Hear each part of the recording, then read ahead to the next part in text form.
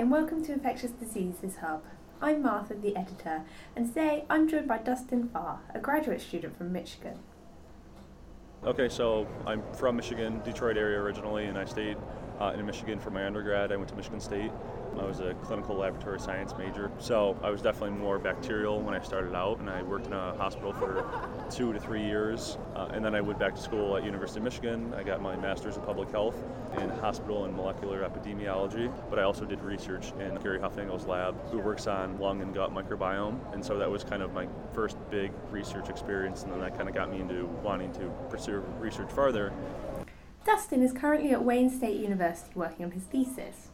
However, at the recent ASM Microbe meeting in Atlanta, he presented some research which, although not his main focus, was an interesting insight into Zika virus and its infection of corneal cells, and we're about to find out a bit more about this. So my project is looking at corneal cell infections. Most of the work that's been done with Zika has been in retinal tissue. I mean, that's the big cell type that we're most worried about. But a recent, it was about a year and a half, 2 years ago now, I think, a study in vivo in mice showed that not just retinal tissue is being affected. They saw Zika virus RNA in tear secretions, conjunctivitis, lacrimal gland cell infection, corneal cells was the big one. So there's a number of other cell types in areas being affected in the eye, just not retinal tissue. So with those being really new findings, we wanted to look at human corneal cells, see if those are being affected. And so that's what we based our study on. We did time points control 24, 48, 72, where we saw a really nice infection with a couple different strains of Zika virus. And then we looked at the innate immune responses, recognition receptors on the cells, cytokines, interferons, things like that. Dustin mentioned a protein termed ISG15, which among other functions has antiviral properties, and he told us a bit more about this, including the results of a study his lab did in mice which investigated the effects of ISG15 on Zika virus infection. So our lab has done a lot of work with ISG15. So ISG15 does a number of things, but it also has direct antiviral properties for a number of different viruses, HIV, Ebola, all kinds of stuff. So one study that we did, that I wasn't a part of, but was done before I was in the lab, was with ISG15 knockout mice. And with those knockout mice, there was a much higher rate of infection. We kind of focused on ISG15 for this study too. There was a huge increase at like 48 hours with ISG15. So then I knocked out ISG15 with siRNA. I added recombinant ISG15 protein.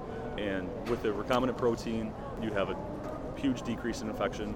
With the siRNA, when you knock out the ISG15, you have a huge increase in infection. So it just shows that ISG15 has a big role in Zika virus infection as well. I'm not quite done with the whole study yet. Going forward, I'm probably going to be looking at what is the signaling pathway of ISG15. So TLR3 is a big viral receptor. So I think it's maybe going through TLR3. I'm going to be doing those kind of same experiments with TLR3, knocking out TLR3, seeing what the ISG15 levels are, seeing what the infectivity looks like. Maybe also RIG-I. RIG-I is a big viral receptor as well, so we'll be looking at doing those same experiments in RIG-I. But then we also wanted to compare with dengue virus. So using all 4 strains of dengue virus, I looked to see if any of them would actually infect corneal cells, and dengue virus 3 was the only one that did.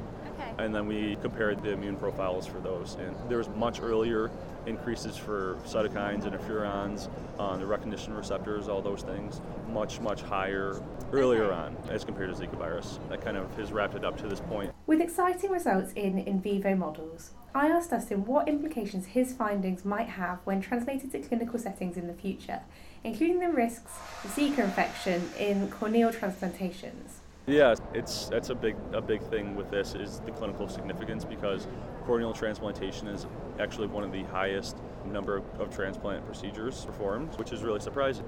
Estimates of around 200,000 last year. And so with Zika virus, a lot of times people don't know that they have an infection. They're asymptomatic. Something like reports of around 80 to 90% of people don't actually realize they have it. And then when you don't realize you have it and it can be transmitted sexually, you could pass it on, and then that person dies, and you can see a situation where someone has the virus, they don't know it, and then their cornea is transplanted to someone and they pass it on like that. So definitely big significance clinically for that kind of stuff. Of course, there's been a lot of research around Zika since the public health emergency was declared in 2016, and lots of new methods of transmission have been discovered, including sexual transmission and this new possible route via corneal transplantations. Dustin told us a bit more about what he thinks is left to uncover in terms of Zika transmission. Yeah, I think a big thing right now is figuring out reservoirs where the virus can persist, especially sexually transmitted ones. Reports of Zika virus being detected in seminal fluid for up to like 6 months. Yeah. So, I mean, that's really, really a big thing. For us in the cornea, how long is it going to persist in the cornea or in the retina? Because the eye is a immunoprivileged site, could persist in corneal cells or in retinal cells. Yeah. So I think that's really a big thing, is seeing where it's persisting at, Yeah. how long it's persisting for, and then how that's going to affect transmission. Do you think that's a priority in terms of research on the virus? I think so. Yeah, definitely. There's been studies in our lab Yeah. looking at how long is the virus going to hang out there. So Sure. it's definitely something that's very important. Despite huge publicity, since 2016 Zika has slightly moved out of the news. And Dustin shared his view on this and the importance of keeping Zika in the public eye to meet targets such as developing a vaccine. I think it definitely needs more focus. I think Yeah. a lot of times when there's a big outbreak and you have things like microcephaly, the media picks up on it and it's kind of a hot topic. It was like, okay, we don't know what's going on. We don't know why all these microcephaly cases are Yeah. happening, and it's a shocking image. So, it's kind of gone away because the epidemics in Brazil and in Central America have calmed down a little bit.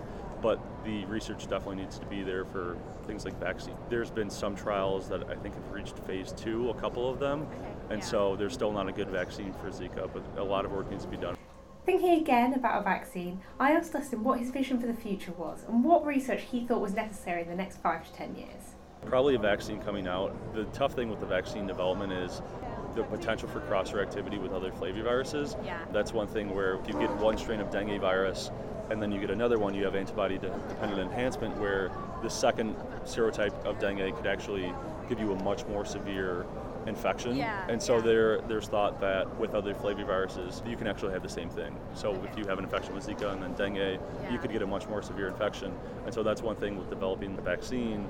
You have to take that into consideration. And then the other thing with developing vaccines is with live attenuated vaccines, if you give it to a pregnant mother, it could actually be passed to the fetus and actually have detrimental effects that way. So the vaccine field with developing it for Zika has got a lot of challenges, and I think that's really within the next 5 to 10 years, a lot of work needs to be done there. Thank you for listening to this ID Hub Talks podcast from Infectious Diseases Hub. You can find more podcasts as well as news, interviews and opinion pieces at www.idhub.com.